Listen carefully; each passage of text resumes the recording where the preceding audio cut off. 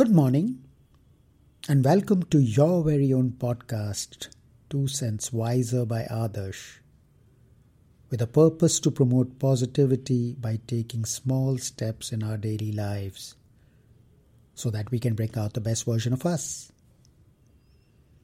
Today, let's start with a nice little story. When walking through an elephant camp, a man noticed that the elephants were only secured with a small rope that was tied around one ankle. Obviously, he was confused and wondered why the elephants didn't break free from the rope, as the elephants were certainly strong enough to do so. Curiously, he asked the trainer, why didn't the elephants break free from the rope? And the trainer responded, we use the same size rope for baby elephants all the way up to adulthood.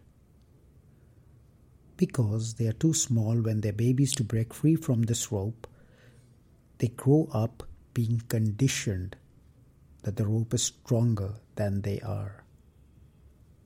As adults, they think the rope can still hold them, so they don't try to fight it. The man was amazed.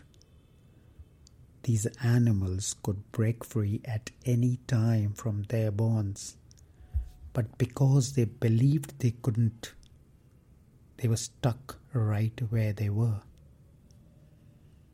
That's the power of belief. A belief is something we consider to be true.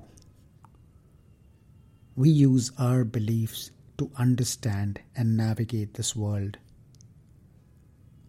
Our belief system starts getting formed as a child and continues right up to adulthood.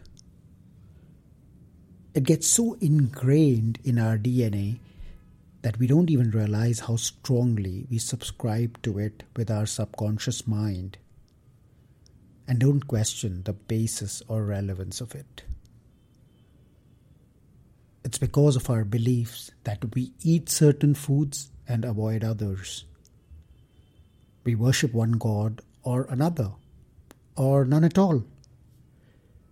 And we rely on scientific medicine or homeopathy or Ayurveda to cure our ills. Our identity, our reality, is an output of our beliefs. It shapes us, defines us.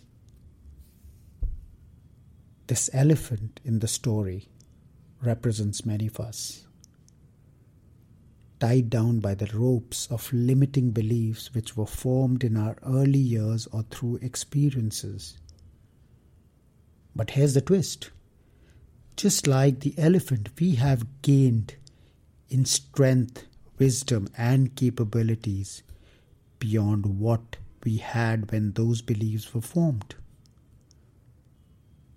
To give you a personal example, I always believed that I was a jittery public speaker and could never take the stage in front of an audience.